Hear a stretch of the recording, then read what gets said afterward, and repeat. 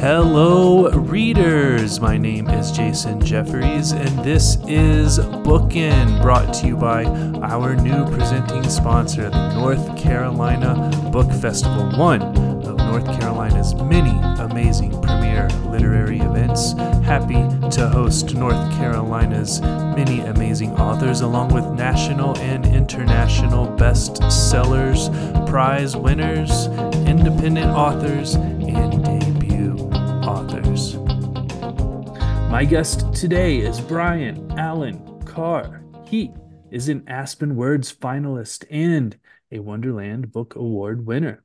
His new book is Bad Foundations, which is published by our friends at Clash Books.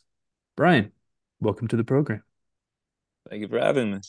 It is an honor to have you here. And first, Brian, so you previously wrote this book, Opioid Indiana, and this book, Bad Foundation, takes place in and around Indiana. My wife went to graduate school in Muncie, Indiana. I Okay, lived, I was yeah. in I was in Muncie just about an hour ago.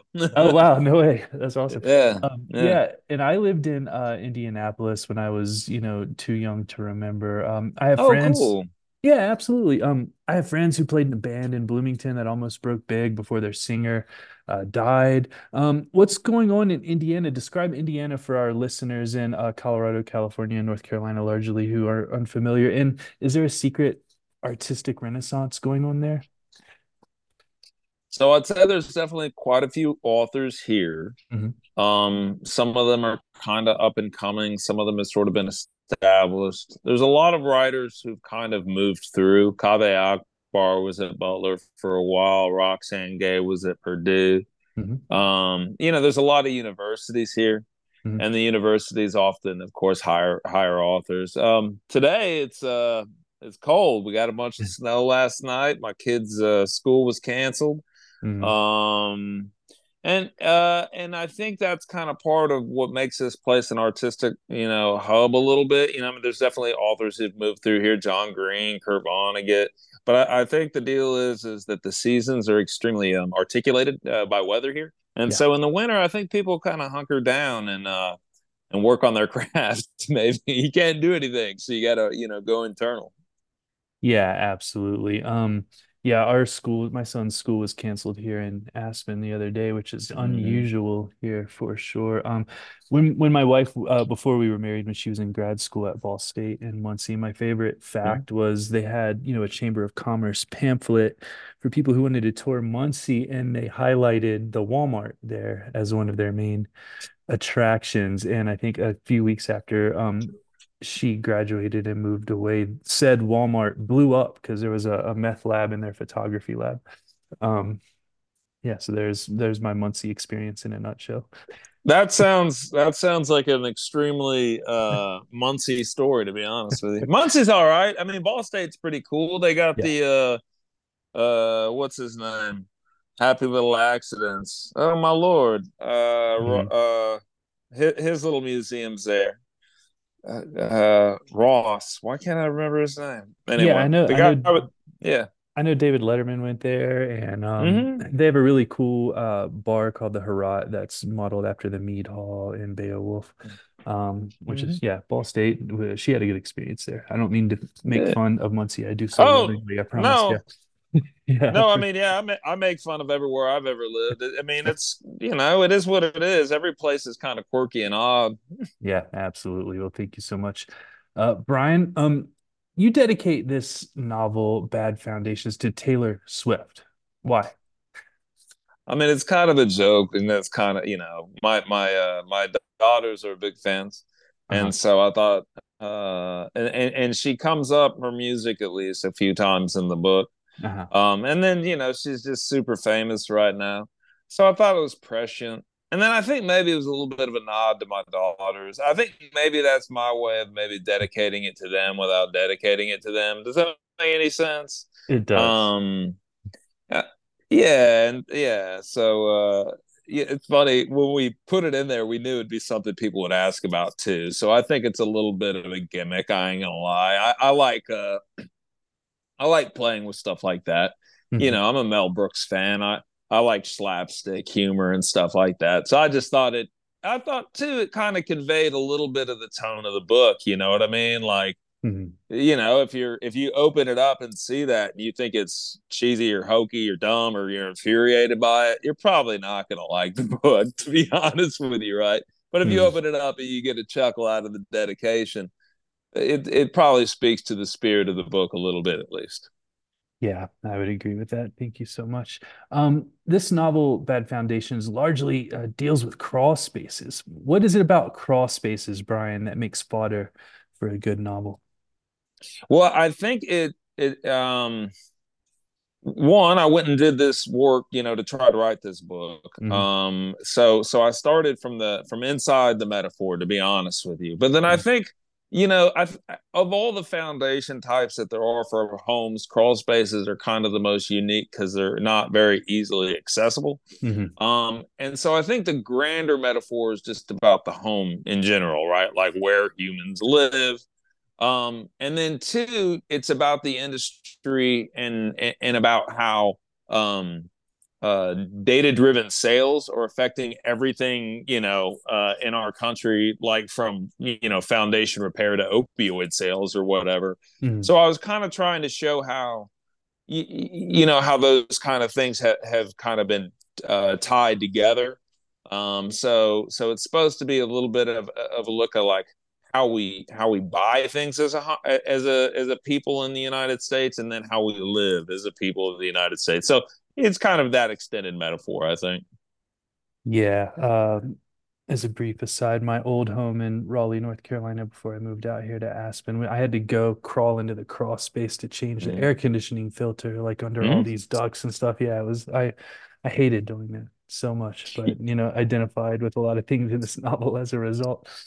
Um, It's yeah, it's yeah. definitely a thing that scares people, right? Like even like I remember there was a horror novel called It Came from the Crawl Space or whatever. It's one of those things that kind of lives in the imagination. If you've ever had to be in one and you were in one that was a little bit, not fun to be in, it hangs with you. You know what I mean? It really does. It's like if you've ever gone spelunking. I mean, you remember it every time you feel a little claustrophobic. You know what I mean?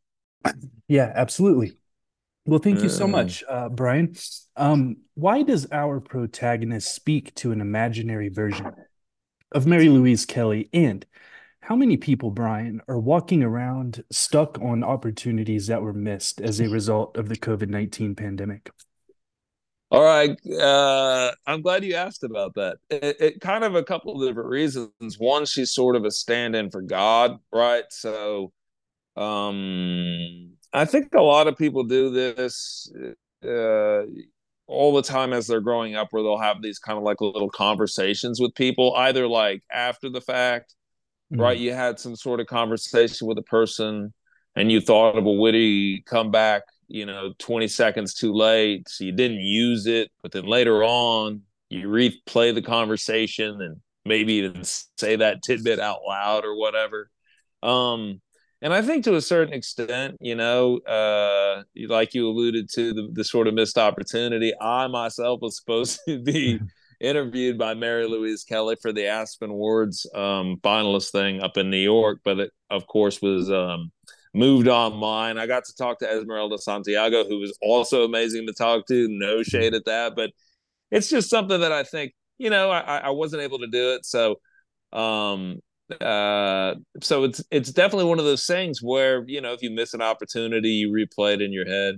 But then too, I've heard several people talk on podcasts about how they'll like talk to people who they listen to on podcasts or like just talk out loud or whatever. And so I think it's kind of a universal thing too, where more and more people, especially if you're not, around other folks, you're comfortable with kind of like doing what we used to consider insane and sort of talking out loud or talking to yourself. mm, I doubt anybody used to think it was really insane, but people used to always say that to yourself, are you talking to yourself? As long as you don't answer, you're not insane, or something like that. Like it used to be a mm, little hokey joke that people would say in passing. So, but yeah, I mean, so I think it's kind of she's representative of a few things: missed opportunity, and then kind of a surrogate for God, and or a surrogate for um just community in general. Yeah, absolutely. And that's great. You know, you were a deserved finalist for the Aspen Book Award. We'd love to have you read for Aspen Words in Aspen, not read for Aspen Words in New York. That would be fantastic. Maybe we can get Anytime, I'll yeah, I'd love to. yeah, maybe we can get Mary Louise Kelly on board as well. Who knows? Hey man, that would be rad. Right. Absolutely. Well, thank you so much. Your protagonist, Cook, says he could change jobs every year. And he has taught, he has sold cars. Do you think Cook and his generation are inclined to seek out careers? In other words, what is the difference between someone who lives to work and someone who works to live? Well, I think it's good fortune, right? I think that some people live to work because they're able to do the job that they dreamed of having, Mm, or it's just like it's so bundled up in their identity, or they have their dream job, right? Or like, or for whatever reason they're just geared up to be super competitive. So like maybe, you could think, of course, of athletes who live to work in some ways, right? Like they build their lives around that pursuit. I've seen mm, salespeople that way as well. I've seen teachers that way as well, where their job and their identity is so intertwined that the one thing feeds the other and back and forth. mm, But I do think there is a sort of scenario, and you hear it. A lot of people bemoan it, but I think that these days, people do feel more comfortable changing jobs, mhm, which makes sense because it's easier to look for jobs. Therefore, it's easier to think about what would it be like if I was elsewhere than here, right? mhm, Um, and then two, just the way things are structured these days, changing jobs is one of the better ways to get an increase in earnings. Oftentimes, you're not locked into a particular job because you can't get vested for retirement. So why stay 30 years? You know what I mean? mhm, There's all these different reasons why people move around more now.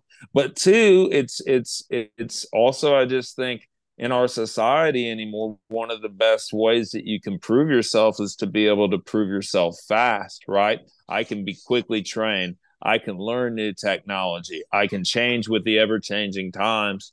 And then, so, right, if you're going to be geared up that way and that's how you're good at stuff, well, then the ultimate change would be like, well, what if I change my job, right? So, I mean, I think that we're designed as a society anymore to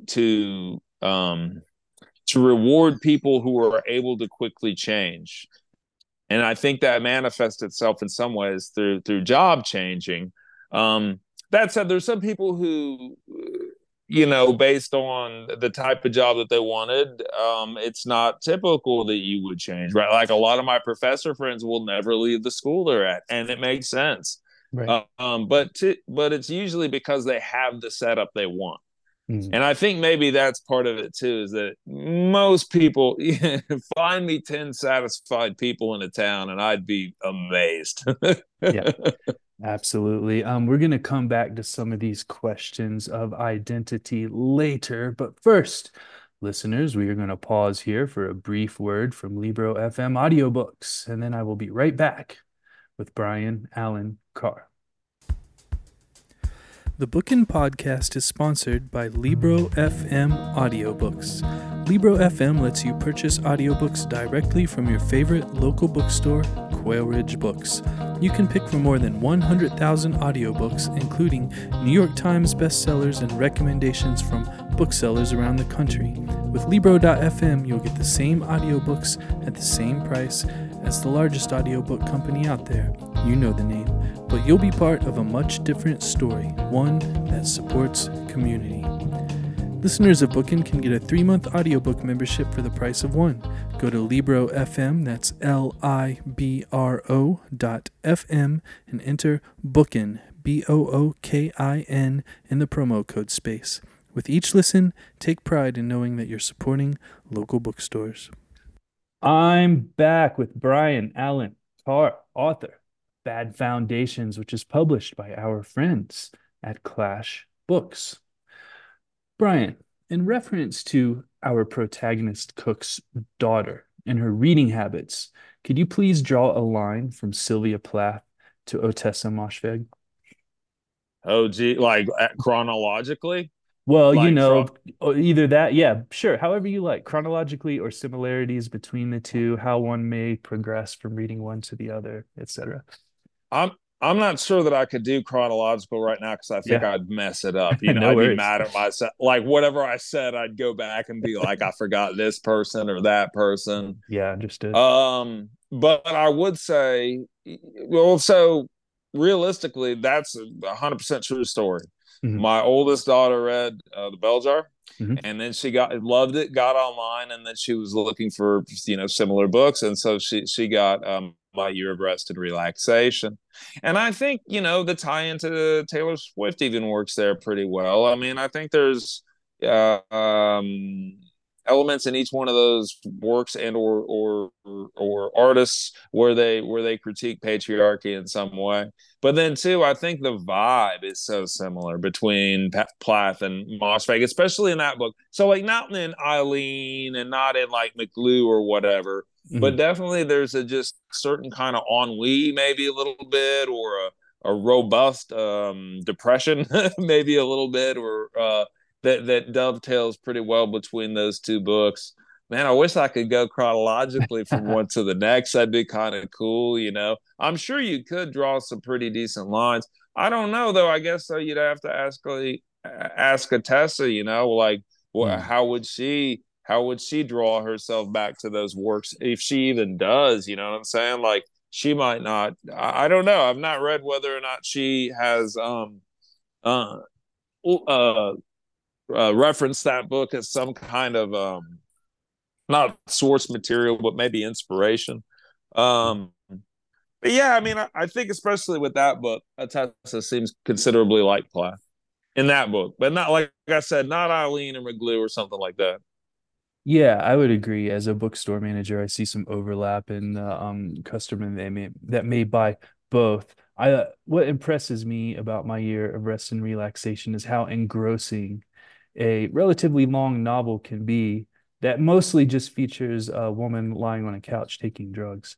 Um, Yeah, I mean, there's something, I mean, it's a little bit like the mezzanine or Malloy, like some Beckett or something like that. That kind yeah, of the non-action novel. Now with say the Bell Jar, quite a bit more happens, yeah, right? I right. mean, if it's a much longer period of time, there's much more movement, but then still there's a tone. I mean, Mhm. there's a reason why those books end up kind of being, uh, on the same type of lists or whatever. A kind of buildings romance that's like built on a sense of ennui, maybe. Yeah, I mean, yeah, but they're both rad books for sure. Yeah, absolutely. Thank you so much, Brian. Mm. My next question is how can someone be both well-read and poorly educated? And as a follow-up question, do universities offer a path to correct this by allowing one to declare a major in literature? So I think being well read is just meaning you've read a lot of books. Mhm. You don't have to go to school though to do that, right? Mhm. And I think part of education is not just what you learn, but the order in which you learn it and the context in which you learn it and how that information is applicable. So for me, I was never a very good student, but I always read a lot of books. I Mhm. mean, from middle school on, I read quite a bit. And sometimes I read a little bit more erudite stuff, and sometimes I read trashy novels or whatever. Like when I was in middle school, I was a big fan of Piers Anthony, Mhm. or like in high school, Train Spotting was one of my favorite books or whatever. Mhm. Or I was really into Carlos Castaneda's Ayaki Way of Knowledge, or the whole Don Juan series, really. Read a lot about drugs, read a lot about bands, read a lot about criminals. Mhm. And so I think that's what I sort of mean. There are people who are well read but poorly educated. Mhm. Um, and then, too, in our society, your education is contextual. right? Like it's I have an MFA in creative writing from the University of Texas Pan American. I'd imagine if somebody had a BA in creative writing from, I don't know, Brown, right? Like nobody's going to think I'm better educated than that person. You know what I mean? Like my MFA is not from my school is not as good as a BA from a reputable school, Mhm. right? So I think there's that as well. And then can universities fix that problem? I mean, I suppose, let's say you go into, let's say you're a heavy reader and then you study in college and focus on literature and it aligns a little bit more with what you're interested in educationally, then yeah, I think that you would go through that more contextual type of education where you're learning about, the history of literature and or like chronologically, maybe how literature works. I think maybe to a certain extent I did that. I mean, when I got my MFA, I definitely tried to study literature in a way that filled maybe something that I missed earlier on. I thought about the canon a lot, which typically people when they're in their master's programs aren't thinking about writing in that way. They're trying to think of maybe about ways in which books were overlooked or what I'm saying, or ways in which people were overlooked in writing or more complex, um, maybe even maybe even uh, controversial ideas, Mhm. right? So which I mean I thought of all that as well too. I focused a lot on Mexican American literature, which dovetails with that kind of concept of higher education. Mhm. However, I also tried to learn about literature when I was working on creative writing. So I mean, I think there's ways in which right, education is a thing that goes forever, right? I mean, unless you're just shutting down for whatever reason, you're typically going to continue to learn. Yeah, absolutely. Those Piers Anthony novels, was it the Zant series? Yeah. Absolutely. I wonder if those will ever come back, like maybe the Terry Brooks series or Robert Jordan or yeah, I don't think so. And the right. reason being is because he seems pretty sexist by Yeah, now. right. You know what I mean? Like when I Yes. read those books and now I'm like, dear word, dude. Right. Like, so the very first, the very first Piers Anthony or the first Zant book is called A Spell for Chameleon. Hmm. This kid Bink, he goes on a journey to figure out what his magical properties are. One of the first stops he makes, he somehow sees a what would be like a date rape trial, to be honest with you, Hmm. and the girl gets blamed for the entirety of the situation. Where you're reading it now, and it's like, oh my word, like Hmm. it doesn't hold up politically. The books are still fun to read; they're humorous and stuff, but I think some of the things that Pierce thought Right. and wrote about, like females are completely and totally sexualized. There's this part where Bink is riding on a centaur, a female centaur, and they have Hmm. to jump over this wide gap, and he grabs her by, the breasts, and it's Yeah. like anymore. It's like, bro, that doesn't work. Like Hmm. it's creepy. His books are a little creepy though. When I was 13, I thought they were really cool. I don't know. Yeah, and maybe George R. R. Martin or similar writers get away with some of that because they write women who are powerful as well.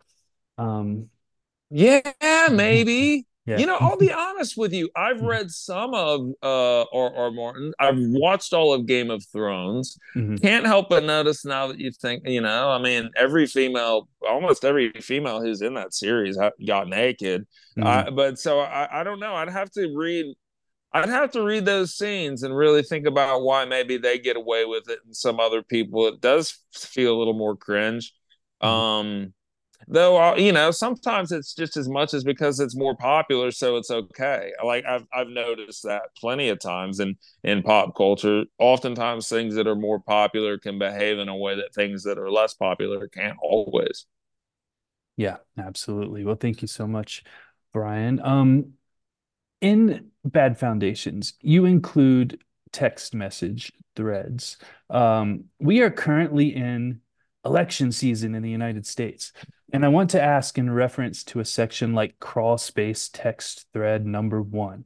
Would a text thread such as this preclude its participants from running for president, both in the pre-Trump and post-Trump eras? No, I don't think so. Mhm. Though it wouldn't be beneficial. I don't know. I'd say post Trump, it feels like people can get away with saying more things. I remember when John Kerry was running for president and he said the word fuck to Rolling Stone, and it was this huge issue. You know what I mean? Like, I remember Mhm. people were like, how could that possibly happen? And Mhm. then we have Trump now, of course, and it seems like everything is just on the table in terms of what you can say. Mhm. Um, but I don't know. That's a good question. I do think that, what's kind of weird is that at some point in time, our electronic communication is going to be used to punish almost everybody. Mhm. I don't even know how you could have a revolutionary, right? Like, I don't know how you have a Mahatma Gandhi anymore because they'll have an internet search history. You know what I'm saying? And like, Mhm. will they have always looked for non-terrible things? Yeah, so I don't know. I don't think I mean I don't think the information in it is all that shocking or it's not atypical or it's it'd be a typical conversation to see within that world. Um mm, yeah, but definitely would ruffle some people's feathers for sure. Yeah, I'm just thinking back to the days when the most controversial thing was like when Mitt Romney was running for president and he had binders full of women. Um, Binders full of women. I remember the binders full of women. Yeah, I mean that was a big thing. That it was was. huge. Hmm. And I mean, I think to a certain extent, because of Twitter, we don't. Uh, hmm. I was reading something. Who was it? It was either Dostoevsky or Tolstoy, where they were talking about like the more interactions you have socially, the less likely you are to like freak out about some social awkwardness, right? So, Hmm. like, if you only hang out with people 3 times a year, and one of those times was terrible, and somebody said something to you that hurt your feelings, well, you're going to replay that over and over again in your head. Whereas I think anymore we see the candidates so much via Twitter and stuff like that that they get to move on from the last dumb thing they did fairly quickly. And it seems like because we see them acting dumb so much that it's just like, oh, I guess it's okay. They're just, that this is how they behave. But it seems like that wouldn't be the case, right? It seems like the more you could see them, the more you'd expect of them. But Hmm. it's paradoxical because it seems like the more we see them, the less we care. Hmm. I don't know. It's awkward. Yeah, sure is. Well, thank you for that answer, Brian. My next question: how can a house feel like debt and marital strife? Uh, I don't know. That's a great question, but it definitely can. Hmm. I've definitely been in people's homes that are tense for Hmm. reasons that you couldn't necessarily point out. You know what I mean? Hmm. And I don't mean like even just through the capacity of this. I mean, as a child, you'd go over to somebody's house, maybe, and it'd be clean and everything, but there Hmm. would just be an undercurrent of something dark. Yeah, like, and I think, for a house to feel like debt and marital strife, I feel like a home that is upside down, like if they don't necessarily have their finances together, and it happens to a lot of people at a lot of different times of their lives. A house does feel tense when resources are scarce. Hmm.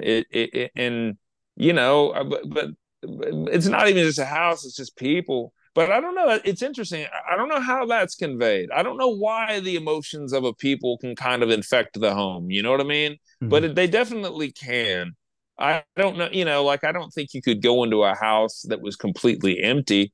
Like if you're a cat burglar and you broke into somebody's house and there was debt and marital strife. I don't know that you could feel it if they were gone, Hmm. but maybe Hmm. tones kind of hang around. Yeah, for sure. Thank you so much, Brian. Finally, and listeners, it's early in the year, but this is the best novel of 2024 so far. I'm confident Oh, saying thank that. you. Yeah, well, thank you. And listeners, please go to explorebooksellers.com and order this book straight away. If you're listening to this podcast, you're going to enjoy it, I guarantee. Um, but finally, Brian, I told you we were going to circle back around to this topic before we took our break, and here we are. And I want to ask you about a quote in your novel, and that quote is, everyone who works in crawl spaces has either done it forever, just got into the game, or can't figure out how to break free. End quote.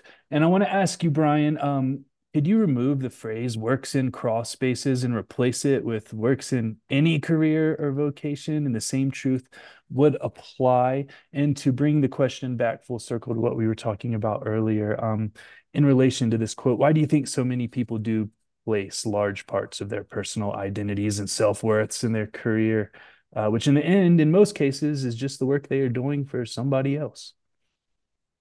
I absolutely, and I don't even think it needs to be occupation. I mean, I Mhm. think that that kind of sums up everybody, right? It's one of Mhm. those like it's a little bit of a non sequitur or a misnomer, right? Because it's applying a universal truth to a singular occupation.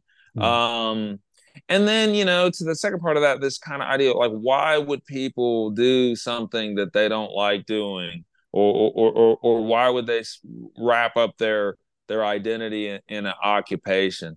I think it's because it simplifies life. I mean, I do think that the purpose of life is to find a purpose, and I don't think it has to be the right purpose all the time. I think sometimes, as long as you kind of just lie to yourself and tell yourself, "Oh, I have a purpose," it at least compartmentalizes portions of your life, so you can say, "Okay, right now I'm doing my purpose." And right now I'm doing my fun. It's like avocation and occupation. I mean, uh, I think that people need that a little bit. You know, everybody's designed a little bit differently, but many people need to have a job that's not as fun for them so that when they're out doing the things that they enjoy, it just feels better. It's kind of typified in that statement, work hard, play hard, right? Mhm. Not That's not everybody, right? Not everybody wants to work hard, play hard. And realistically, I would say the biggest differences between liberals and conservatives is that some people want to work hard, play hard, and some people want to, uh, um, have a contiguous type of enjoyment. You know what I mean? Or like, I want my life to be sort of um, uh, standardized, or like, a vibe that I can maintain, a vibe that I can maintain. And a lot of salespeople, they don't live with the vibe they can maintain. Do you know what I mean? Like, they Mhm. are not the same at work as they are away from work. You get that? It's different with, like, say, a professor. A professor teaching a university course is generally pretty similar to how they would be on a Saturday night hanging out with people. But you get somebody who sells cars, or works on engines. When they're away from their job, they're pretty darn different. Um, and so, different people need different things. I'd say that some people really enjoy life being broken up and compartmentalized differently, and some people really enjoy kind of like um, a more, I don't want to say simplified, because that diminishes it, but I just more contiguous. Um, and then it's just part of our culture. We are our jobs. What do you do is one of the first questions people will ask. And in some ways, it's a little bit of an elitist question, but I do think in a lot of ways, it's a question that's basically just asking, tell me what you do so I can tell if you're happy or not.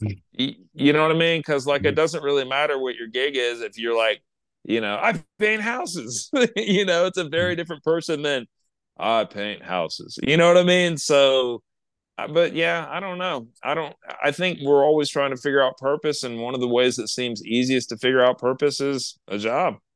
Yeah, absolutely. Well, thank you so much, Brian, and thank you for writing this spectacular novel. Listeners, I've been speaking with Brian Allen Carr, author of Bad Foundations, which is published by our friends at Clash Books. Brian, thank you very much for joining me. Thank you so much for having me.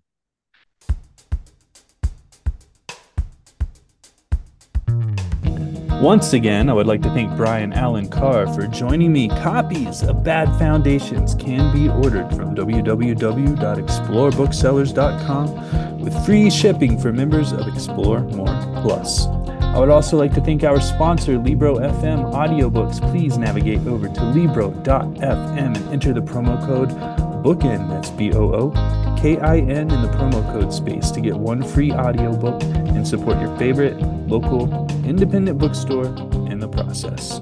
My name is Jason Jefferies, and this has been Bookin'.